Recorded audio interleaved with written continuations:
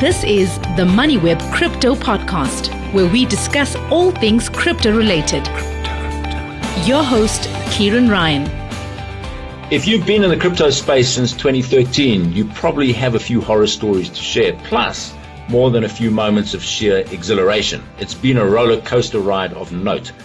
Our next guest, Ran Neuner, is one of those. He got his first taste of crypto back in 2013, and he's been hooked ever since. He's the host of CNBC's Crypto Trader Slot, which airs every Thursday evening at 8:30 p.m. And he also has a live stream cryptocurrency talk show called Crypto Banter on YouTube. The show airs twice daily from Monday to Friday at 6:30 a.m. and 10 a.m. And I think that's Eastern Standard Time. We'll find out in a minute. Within 5 months of being on air, the channel skyrocketed to being the top 3 cryptocurrency channels, or one of them, globally, and it shows no signs of slowing down. Ever before getting involved in cryptos in 2001, Ran founded the Creative Council, South Africa's leading activations agency with annual turnover of $150 million. And it was sold to Publicis Group in the largest media transaction on the African continent. Hi, Ran. It's good to have you on. Been meaning to contact you for some time, but at last we've made contact. And I wanted to get you on MoneyWeb Crypto to pick your brains on a few burning issues. And if it's okay, we'll rattle them off. So, first of all, thank you. What a great intro. I want to hire you as my publicist with that kind of intro. Well, okay. Tell us how you got started in crypto for a start. So it's actually quite an interesting story because I had a friend of mine who was always an early adopter of technology. Like every group of friends has that one guy that's like the early adopter of technology. And he told us, we went on holiday, it was actually 2014, and he said, I'm buying this magic internet money, this digital internet money, and it keeps going up in value. And I was like, oh God, magic internet money. What is magic internet money?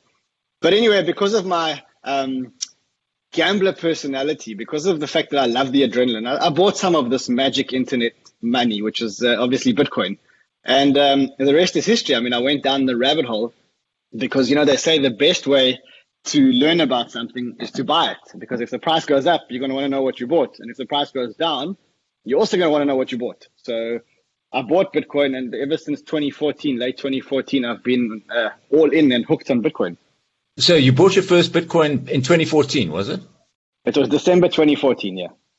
And what price? Do you remember what price you bought your first one at?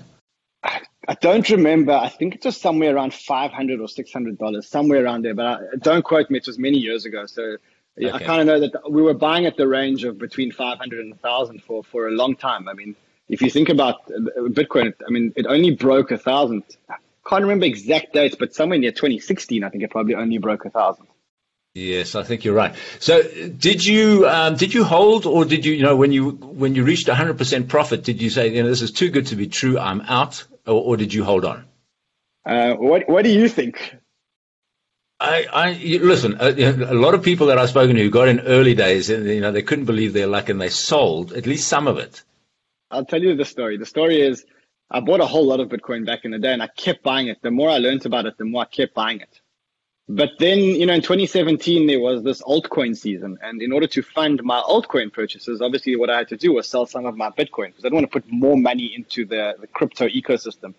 Because at the time, crypto was very, very, very speculative. And because it was so speculative, I only allowed a very small part of my net worth or my income to be in Bitcoin. And I kind of made a rule with myself that I wouldn't allow for more of my assets to be in Bitcoin. So if I wanted to speculate on other crypto assets, it would need to be from the same pocket as my Bitcoin. And interestingly enough, my first son was born on the 16th of December, 2015, which was a year after I bought my first Bitcoin. And, when you have your first son, you start feeling responsible for something. And the first thing you think about is, how am I going to fund the rest of his life? And so what I did on the 16th of December, 2015, I came home from the hospital having just met my son, and I bought him a certain amount of Bitcoin, which I put onto a wallet, and I've never touched that wallet ever again since. And the irony is that I keep comparing my Bitcoin stash to his Bitcoin stash, which he knows nothing about yet, obviously. And because he held Bitcoin, he's done better than me. So that's the story. All right. So I guess that does answer the question. You cycled out some of your Bitcoin, but your son He's a hodler. He's a real hodler. He's a hodler. He's been holding in there since 2015, and he's going to thank you tremendously when he comes of age and he can actually use that. The idea is not to tell him until he turns 18, and when he turns 18, either he'll be a billionaire or he won't even know, or he'll never ever know that it happened. That's kind of like the idea. Well, it'll be a wonderful surprise, one way or the other. So you said you cycled out of some of your Bitcoin into altcoins. Can you give us an idea of your portfolio? Look, my portfolio was developed over years of experience in the crypto space and learning a lot. And I guess you only learn a lot when you make mistakes. You don't learn from successes. You only learn when you make mistakes in life. And I mean, I'm the first one to say it, that in 2017, I made a hell of a lot of money in 2017. I mean, so much money that if you take the amount of money that I made selling my company, the Creative Council, which was a huge acquisition, I doubled that money in crypto in just a couple of months in 2017. But when the bear market happened, I lost it all again. And so I had very little to show for the 2017 bull market. But it was great training for the bull market, which we've just experienced, because I learned a whole lot of very, very difficult lessons. And so now I'm much more disciplined. My investing style, my trading style is much, much, much more disciplined. Clearly, I'm obviously still making mistakes. I think every investor makes mistakes. But I think I've really traded this one, I'm going to say perfectly, but I'm going to say very, very well, and especially relative to my experience in 2017. So would it be safe to say that you're still not a hodler? You're actually actively trading the market? So I don't trade. I don't look for trading opportunities. I'm a very bad trader because I think traders, if you want to be a crypto trader specifically, it means that you have to have your eyes on the screen 24/7, because crypto moves 24/7. It moves really, really fast. Unlike normal markets, news travels much faster in crypto. And because of the nature of the market, because it's so global and you've got everybody around the globe incentivized to find the news on these internationally traded assets at the same time, crypto is a much more reactive market than normal stock markets. And so I find that there are people who are very good at trading and charting and they make a lot of money. I'm not that guy. I have a very simple investment philosophy. It's an investment philosophy which I've nurtured over many, many years in many, many markets. And the philosophy is a very simple one. It says, invest in protocols that are going to change the world, and then sit back and give them enough time to actually do their thing. And that's really how I make all my investment decisions. So the first question that I ask is this protocol instrumental in changing the world? Do I believe with all the knowledge that I've got that this protocol is going to change the world? If the answer is yes, then I buy it and I hold it. And as it shows more signs of changing the world as I expected, I usually top up my position and keep buying. And I very, very rarely sell my positions unless it's just to cover my capital, which I put in. So a normal take profit strategy, which says, if a token goes up a certain value, take your initial capital out so that you can invest it in something else. But otherwise, I'm very much a long-term holder. And I usually only sell tokens when something fundamental happens to the market or to the token, which invalidates my original investment thesis. Interesting. So give us an idea of some of the altcoins. Bitcoin we know about, but some of the altcoins that you have in your portfolio, I guess the usual Ethereum, Cardano, XRP, that kind of thing. Yeah, I'll give you the principle. So if you think about what a blockchain investment actually is, if you think about if you zoom out and you say, okay, when you're investing in any kind of blockchain investment, be it Bitcoin, Ethereum, Cardano, or any of the applications which are built on top of those blockchain layers, you're really only investing in one thing, which is network effects. And for the listeners who are not that familiar with network effects, I can break it down for you in a very simple way. Network effects means that if there is a network and every additional user to the network adds value to the network, then you can deem that the network has network effects. And I'll give you a very good South African example, which is WhatsApp. So I think we can all agree that WhatsApp is not the best chat program in the world. But if you need to chat to people, probably the best place that you're going to reach them is on WhatsApp. And so if a new user is coming into the market and he has to decide which chat app to download on his phone, and we'll use, for example, WeChat versus WhatsApp, he's naturally going to sway towards WhatsApp, and that is because more people are using WhatsApp.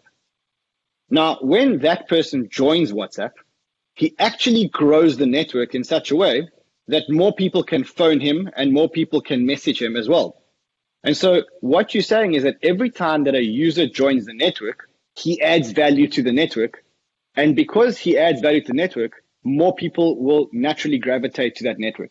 So every user, it's defined by Metcalfe's law, which says that the value of the network grows exponentially with each new person that joins that network. So How do I apply that to investing? Well, if you think about investing in WhatsApp or in Facebook or in Google, all of those companies have the network effect. And every time that we do a Google search, it makes the Google algorithm better. And therefore, more people will search on Google because Google has better search results. And as more people search on Google, so the algorithm becomes better. And so it becomes a virtuous cycle. And the same thing with WhatsApp, and the same thing with Instagram, and the same thing with Facebook. I mean, if you think about Instagram, if you want to join a social network and you're faced with Instagram or a competitor, more naturally you will sway towards Instagram because more people are on it. But the minute that you join and you start posting photos and stories, you actually add value to the network. So when the next user is faced with the same decision, that network is more valuable. That's what you call network effects. And it's the most powerful effect in the world. In fact, it's so powerful that once a company or a protocol has network effects, there are only really three things that can stop it. So if you think about companies like YouTube, which have network effects, or Instagram, or WhatsApp, or Uber, they all have network effects. Now, there's only three things that can stop something that has the network effect. First thing is government intervention. So if the government comes in and says, you are prohibited from operating in my jurisdiction, that could stop network effects. The second thing is a technological failure. So if you think about Instagram, if Instagram's technology failed and couldn't be fixed, then it would be stopped. The third thing is a competitor that's 10 times better. And if there is a competitor that's 10 times better, that competitor has a very, very, very small chance of infiltrating the market. Those are the only three things that can stop a company or a protocol that has network effects, nothing else. And so you know that when you're investing in a company or a network that has network effect, your investment is pretty safe, unless one of those three things happen. So when you think about blockchain and you look at Bitcoin, Bitcoin is a money or a store of value network.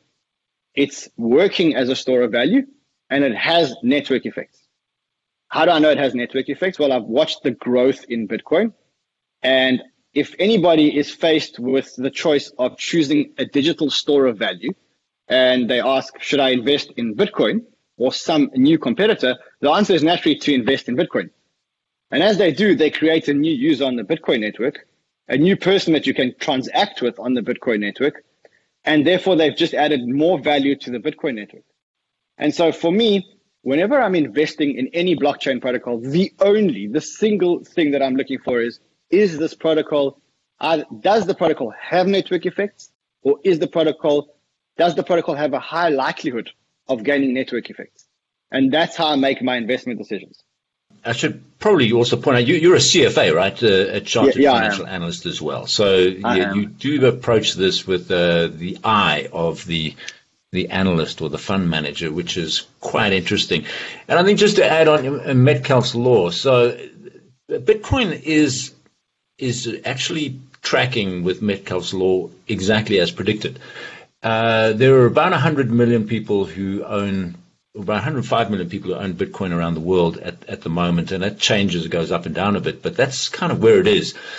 It's only about 1% or 1.3% of the world's population, which means that the potential for growth and for as each new person becomes a Bitcoin holder or hodler, that network effect then starts to accelerate and adds more value to Bitcoin itself. So it's a very interesting debate, just looking at the network effects of Bitcoin. It's normally, Metcalfe's law has normally been applied to telecommunications companies, and it's a way that you could value them. But it's a very interesting exercise to look at it in terms of Bitcoin, which is obviously what you've done.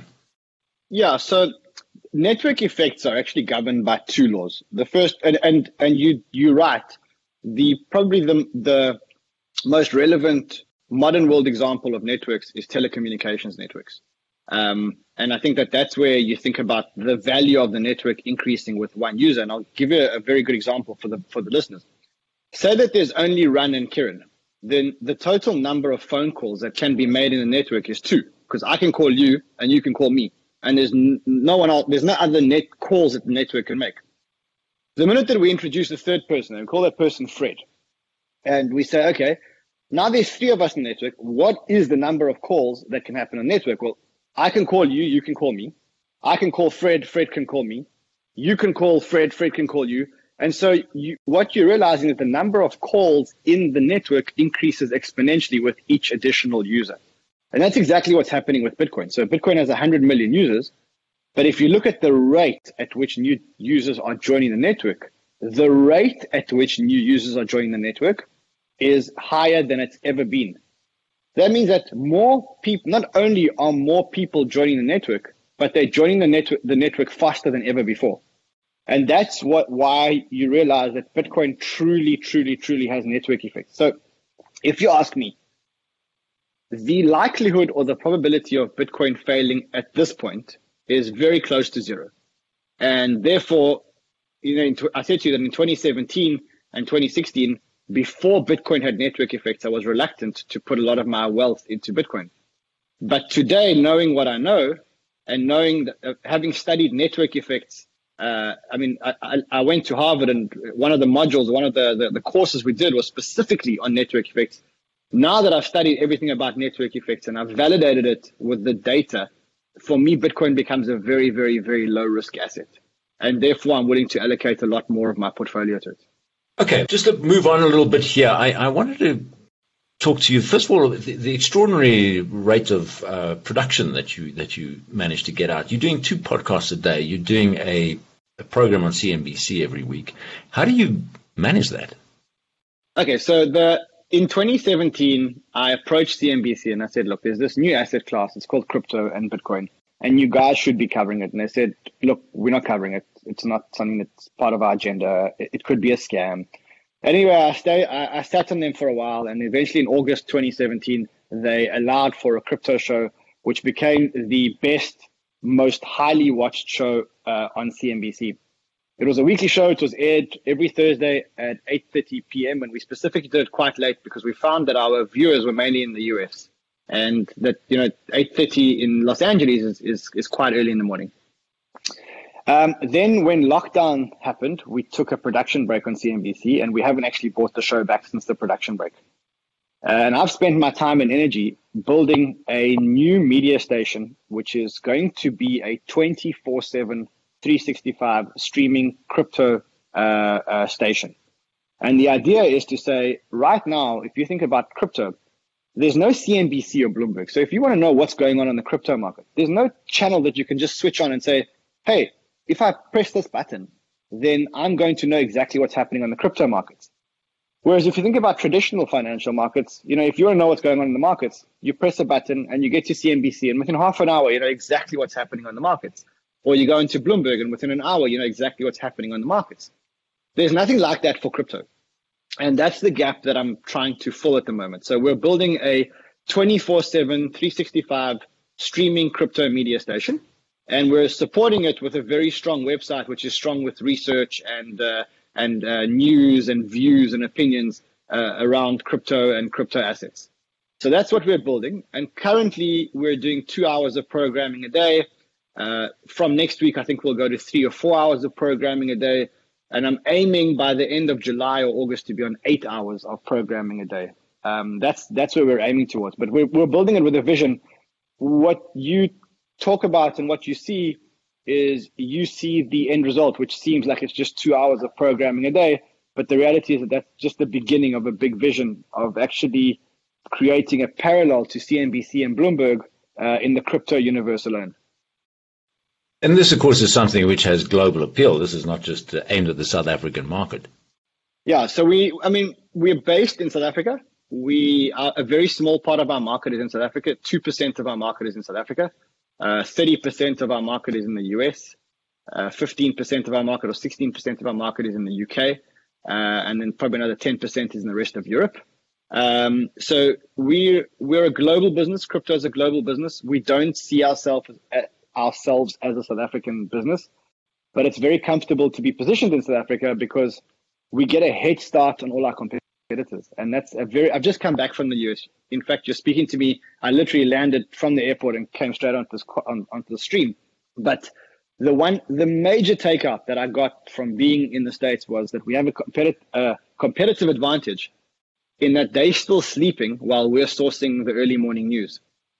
So because we wake up before them, we get a head start on them in terms of what the early morning news is for them. So we're the first channel in the world actually to address the American market. Our first show is at, I think, 6 a.m. and our second show is at 10 a.m. New York time.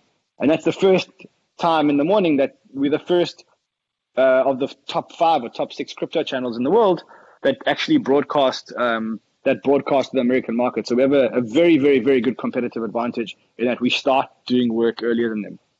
It's very brave what you're doing, but of course it requires logistics as well, because you've got to have people you're doing the research, you're doing the presenting, the production, the whole background. Even just podcasting that we do at MoneyWeb, that requires a team. So it's costly, and if you're going to go 24/7, you're looking at some major expenses. Are you funding this all yourself, or you got big backers? So I'm funding it all myself. You're right. It's a massive operation. We have producers for every show. We have a team of researchers. We have 12 researchers or analysts which do token dives and look at the market for us all day long. We have traders who point out charts for us. We've got presenters. We've got social media managers. So we're building it. In our view, we're taking on not taking on because we're running a parallel universe, but we're going to compete with the likes of CNBC and Bloomberg. And you don't do that by just sitting in front of a camera. You do that by backing up every single thing that you do with great news, with research reports. We have a legal team which looks at make sure we're not crypto is a gray area. And because you're talking about multiple jurisdictions, there are certain things that you can and can't say, and there are certain things that you can and can't do. So the way we see it, we are building a global competitor to Bloomberg and CNBC. And to do that, we're building it with very, very, very strong foundations. We'd rather be slower to market, even though we have had incredible success beyond any of our expectations. I mean, in 6 months, we became the 3rd biggest crypto channel in the world. We picked up 350,000 subscribers on YouTube and over 1 million subscribers to all our social media channels. And that's in 6 months. But that doesn't really excite us, because what we're looking for is we're looking to build a business that's going to be around in 5 or 10 years. And so I'm much more worried about the foundations and making sure that we have the right ethics, the right credibility in the market, the right rules, because we're operating across multiple jurisdictions, and building a shit hot team that can compete with the best in the world. That's where we're positioning this than, hey, this stream that's supposed to get as many views as possible. One of the interesting metrics that is used by analysts is how many Google searches there are for Bitcoin. And if you go back to 2017 in the last bull market, that spiked up there. It was huge. But now, the range has been consistently high. If you look at what's happened in the last 2 to 3 years, yes, there's been a bit of a drop-off in the last couple of months, but the amount of interest in Bitcoin is there. And so that kind of tells me you're on the right path, that, you providing 24/7 content around crypto, because this is something new, and I think you got the early mover advantage. I think it's brave, as I said before, but I think it's also it's a pretty smart move. And but it's not an easy job. There's so much happening in the crypto space. There are more than 5,000 coins. Which ones do you put your attention on? Which ones do you ignore? And I think the other thing that is happening is the quality of research is getting better and better. You've got some really, really smart people researching around this area. And I'm sure that's what you're going to be taking advantage of. Yeah, so you mentioned that there was a big spike for the term Bitcoin on Google in 2016, 2017. That carried on. And then obviously it dropped because interest waned, because as the prices drop, so does the interest drop. And we're seeing that again now. But But ultimately, what we look at is cumulative interest. So we're not looking at the spikes, but we're looking at cumulatively how many people have searched Bitcoin. Because ultimately, if you think about someone who has searched Bitcoin in 2017, that person is one person that already knows what Bitcoin is and probably won't search it again. Interestingly, if you look at things like Dogecoin and you look at things like Ethereum, they've all had their time in the sun of late with the Google search terms. So I guess that we're addressing a very big asset class, like you say, with 10, 15, 20,000 coins. I mean, I don't know how many coins there are. We're at the beginning because you can see that the money is just flowing from major institutions to Bitcoin. And if you think about the South African market, I'm not really familiar with any institution that's actually dipped their toes formally into Bitcoin yet. And that South Africa is just one country. So we're addressing a very small market. We're looking at three things. We're looking at live streaming. We're looking at a very strong web resource. And the last one, which we're launching on the 1st of August, is Crypto School.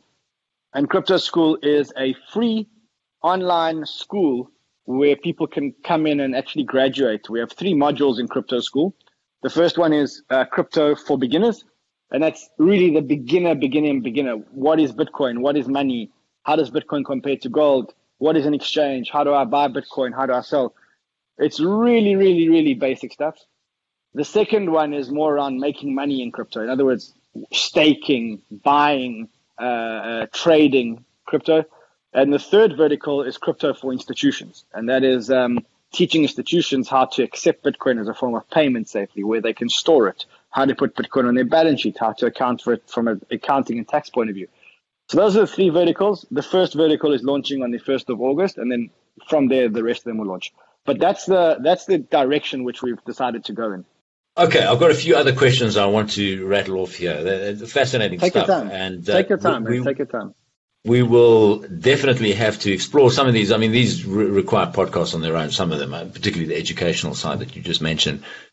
One of the questions I wanted to ask you is, people have noticed that Bitcoin prices and crypto prices generally are down over the last couple of months. Is this a crypto winter or just a passing chill? And what does history tell us about the current state of the Bitcoin cycle? Well, you say crypto prices are down, and the market sentiment is that crypto prices are down. But down from when? Down from 2 months ago? Yeah, okay, yes, they are down. Bitcoin is down from 64,000 2 months ago to 33,000, arguably, today. So yes, Bitcoin is down in the last 2 months, but Bitcoin is also up about 3x or 300% for the year. So Bitcoin is actually up, and Bitcoin is up 10x since March 23rd last year. So it just depends what time frame you're looking at. Is this going to be a crypto winter? I don't think it's going to be a long crypto winter, a 12-month or an 18-month crypto winter. I think it's probably another couple of months. I think that you need to analyze what the reason is for this crypto winter. And there is a certain indicator that no one is looking at, but actually explains exactly why the Bitcoin prices and the crypto prices are down. Because if you zoom out and you look at the reason why crypto prices went up in the first place, it is because on the 23rd of March last year, all markets, equity markets, were at an all-time low, or at a recent low. Bitcoin was at a recent low, and that's because COVID hit. And then the government started to print money uncontrollably. And with that, people started to flock to assets to try and protect their money. They were scared of losing their money to inflation, which is what was going to happen. And so people started to flock into assets, and in particular, they flocked into gold, the stock markets, and then this narrative of, hold on, Bitcoin is a digital gold, came into the limelight. And how these people, these institutions, the Wall Street institutions, bear in mind that they couldn't buy Bitcoin as Bitcoin because their mandates wouldn't let them invest in digital assets. They had nowhere to store these digital assets. They had no idea how to insure these digital assets. So what they did was they bought into a share called GBTC, which is Grayscale's Bitcoin Trust. And effectively what Grayscale's Bitcoin Trust is, it's a trust which only buys Bitcoin. It just buys Bitcoin. It buys one asset. That asset is Bitcoin. And it gives people shares in the trust. And it never, ever sells the Bitcoin. In the trust document, it doesn't allow for the sale of Bitcoin. So between March last year and April this year, everybody, institutions, pension funds, retail investors, accredited investors, all bought these GBTC shares because that was the exposure to Bitcoin. They bought so many of these GBTC shares that GBTC became the biggest buyer of Bitcoin in the market. They bought 640,000 Bitcoin, which is, I think, about $25 billion worth of Bitcoin. The problem is that when the demand for this GBTC ran out, because the trust cannot sell Bitcoin, the trust doesn't have a mandate to sell Bitcoin, the shares of the trust are now selling at a discount to net asset value. And so what that means is that if you're an investor and you say, should I buy Bitcoin? You've got two options. You can either buy Bitcoin and pay the full price, or you can buy the shares in the GBTC trust. And today their shares are trading at a discount to net asset value of 15%. Which one would you buy?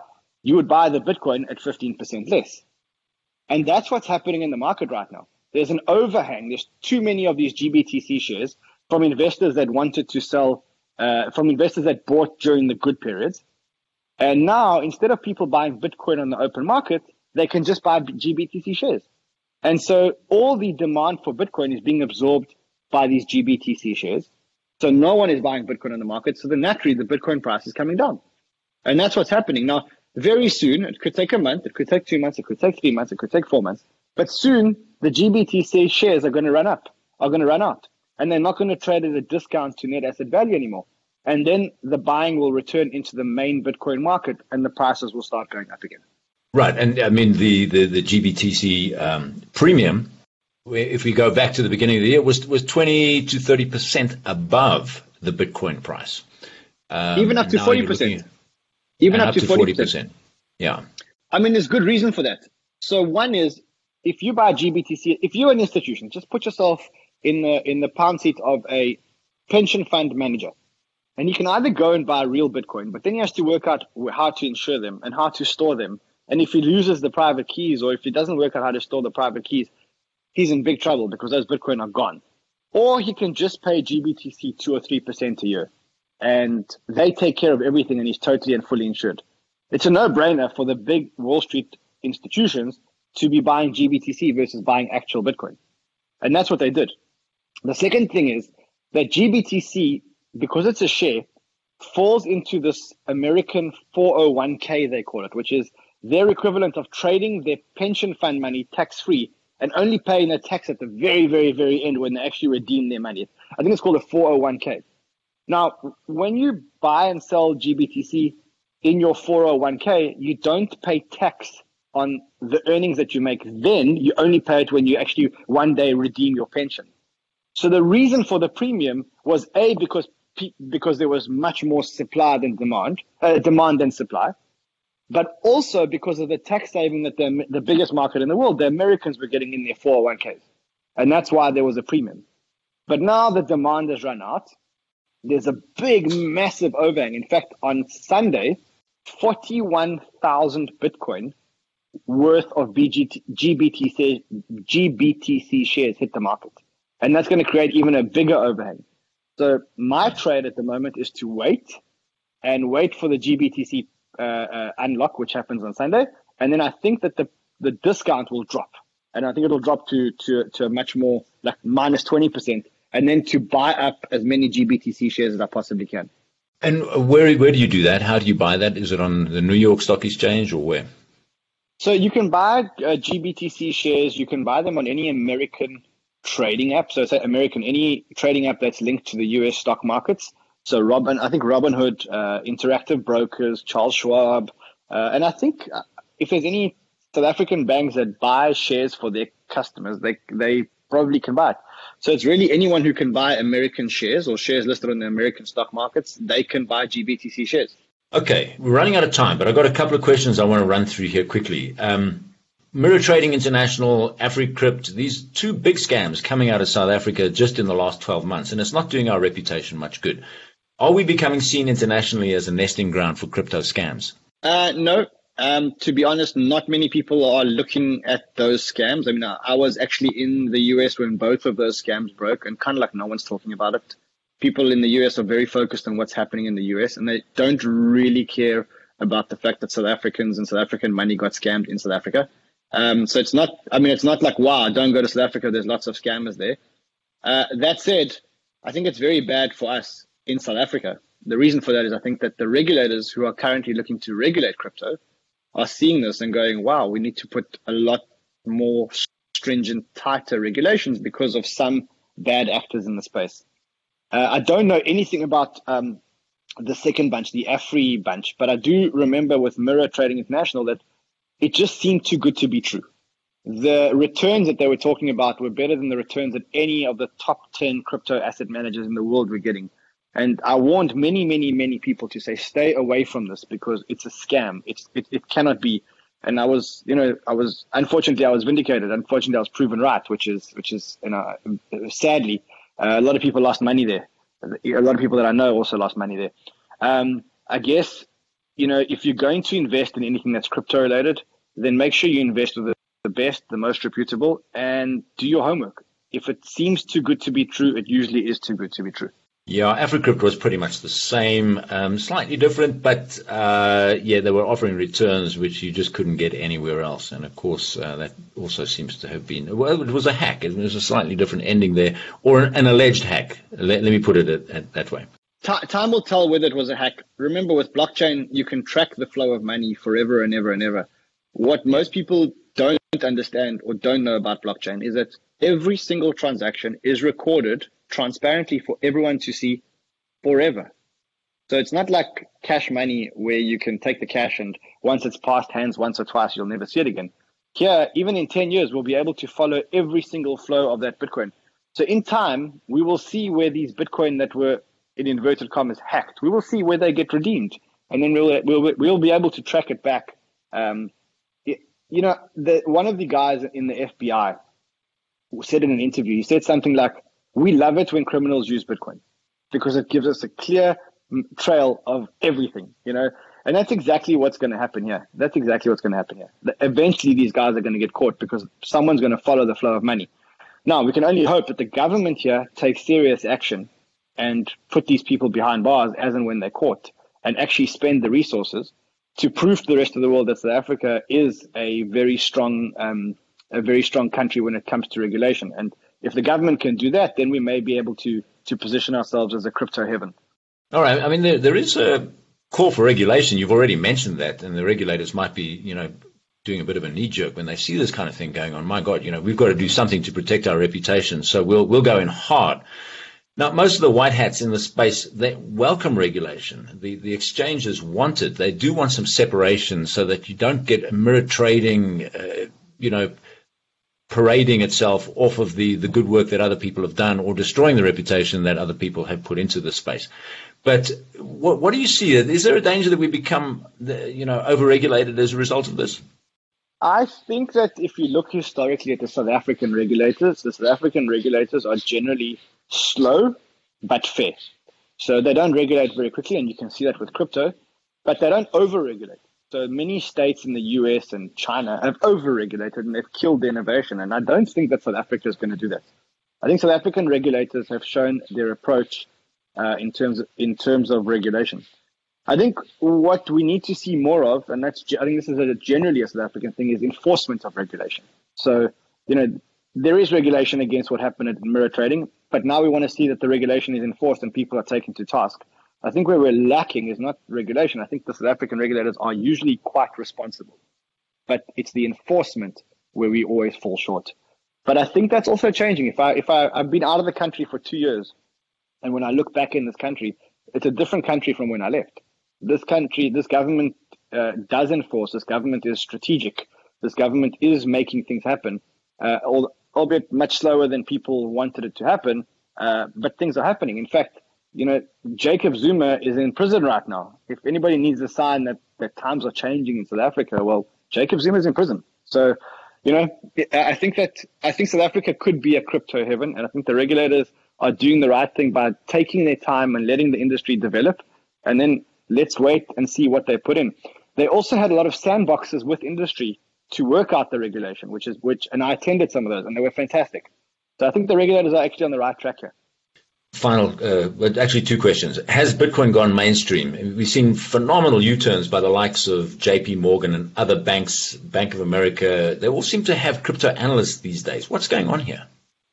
So we are witnessing right now witnessing Bitcoin going mainstream. And it's a very exciting time because if you were around in 2017 and 2016 like I was, and you remember the days when Jamie Dimon, who's the CEO of JP Morgan, said that Bitcoin is a fraud. And he actually said that if any trader in JP Morgan trades Bitcoin, they will be fired. And that's a very different tune from what they're seeing today, where the banks are actually, fighting each other and competing with each other to try and position themselves as the number one Bitcoin bank and to introduce it to their wealthy clients. And it's going to continue to flow down. So we are witnessing the beginning of Bitcoin going mainstream, and it is going mainstream now. And why that's so exciting is because if you understand the rest of the crypto market, you understand that, if Bitcoin's going mainstream, wait until Ethereum goes mainstream, and wait until Chainlink goes mainstream, and wait until Cardano goes mainstream. So as a retail crypto investor, if you've dipped your toes in and you've got these things, just hold on tight and wait for the banks to do their thing and to get adoption of crypto assets. Because it's a natural cycle for investors to start off with Bitcoin, to get very excited because once they finally understand Bitcoin, they get super excited. And then they start learning about the alternative assets, the altcoins, which is Ethereum. And then they go down the table to Chainlink and to Cardano and to Polkadot and to Kusama and to all these amazing tokens, which all do amazing things and are all building network effect. And when that happens, then if you're a retail investor, you've actually beaten the banks to it. And the banks will do a marketing job for the same tokens that you're holding today. Right. According to Glassnode research, much of the recent selling pressure came from Bitcoin newcomers. These are people who entered the market in the course of this year or in the dying months of last year. Now, older Bitcoin hands like yourself have learned to sit through these crazy downturns. If you were to project 5 years into the future, where do you see cryptos in terms of the impact they'll have on our lives? I'm not so much asking about price, although you might want to comment on that, but how are these going to change our lives very briefly? Let's put the price discussion aside. And the reason why I say let's put the price discussion aside is because naturally, if these things make a real impact in the world, then they will increase in price. I think we can both agree on that. So let's for 1 second forget about price. Blockchain is disrupting many, many, many industries, and the rate of disruption that's happening is insane. It's so fast. I've never seen something disrupt industry so fast. You've watched Bitcoin disrupt gold as a store of value. Now, bear in mind that gold has been a store of value for hundreds of years. And you've watched Bitcoin get to 10% of gold's market cap in a matter of a year in terms of since the narrative became a digital store of value or digital gold. And it's growing very, very fast. In fact, there was a period last year where JP Morgan said that they tracked outflows from the GLD ETF, which is the biggest gold ETF. And they tracked the money going directly back into the Bitcoin, into Grayscale Trust. So Bitcoin has already disrupted gold. Ethereum, through decentralized finance, is disrupting, for one, banking. There's $100 billion or thereabout in this decentralized finance, which we call DeFi, which is effectively banking without the banks. Also on Ethereum, you have this new category called NFTs, or non-fungible tokens, which are digital collectible certificates or digital collectible assets. And they are disrupting many, many, many industries in the world. And the list goes on and on and on. So I think in 5 years, I think blockchain is going to be intertwined into every aspect of our lives, of our digital lives. And I don't think that we're going to know that we're using blockchain. Like when we talk about the internet today, no one actually talks about the fact that you're using the internet. It's just social media. And social media is built on top of the internet. So I think that in 5 years, blockchain is going to be used by us in many, many, many different ways. And we're not even going to talk about the fact that we're using blockchain, or not even going to know that we're using blockchain. It doesn't really matter. Wow, fantastic. We're going to leave it there, Ran. That was Ran Neuner. Now, just to wrap up here, Ran will be debating the redoubtable David Shapiro at the Cryptocurrency Investment Conference on August the 4th. And you can register for that. It's going to be a morning of some fascinating discussions. But the topic that they're going to be debating is, should we be investing in cryptocurrency? And Ran, I think you've kind of outlined some very interesting takes on all of this. And I'm looking forward to that debate. Of course, I'm going to be moderating that conference, and I look forward to moderating that debate as well. But I really want to thank you so much for coming on to MoneyWeb Crypto and sharing those views. And we look forward to catching up with you again on August the 4th. Well, I think there's no debate on August the 4th. There's no debate that you should be investing in crypto assets. And I hope, and I'm sure that David Shapiro will see that by the end of the discussion. I also think that it's been so much fun here today that anytime that you guys want to do it again, let's do it. I just think that there's so much to talk about when it comes to crypto. I think that I can share a lot of what I've been through with your viewers and listeners. So anytime that you guys want to do it, let's do it again. I've had a lot of fun. Yeah, okay. And here's a topic for our next podcast is like, how do you construct your crypto portfolio responsibly? And maybe we can, talk around some of the issues there. You did touch on it today, but I'd like to pursue that a little bit further. We should do that. I mean, there was an article written about me in Business Insider, which was published like 2 or 3 days ago. And we must definitely do that. Let's help people build a crypto portfolio. You let me know when. I'm around and I'm available. Thank you so much, Ran. Have a good day. Cool. Thank you very much.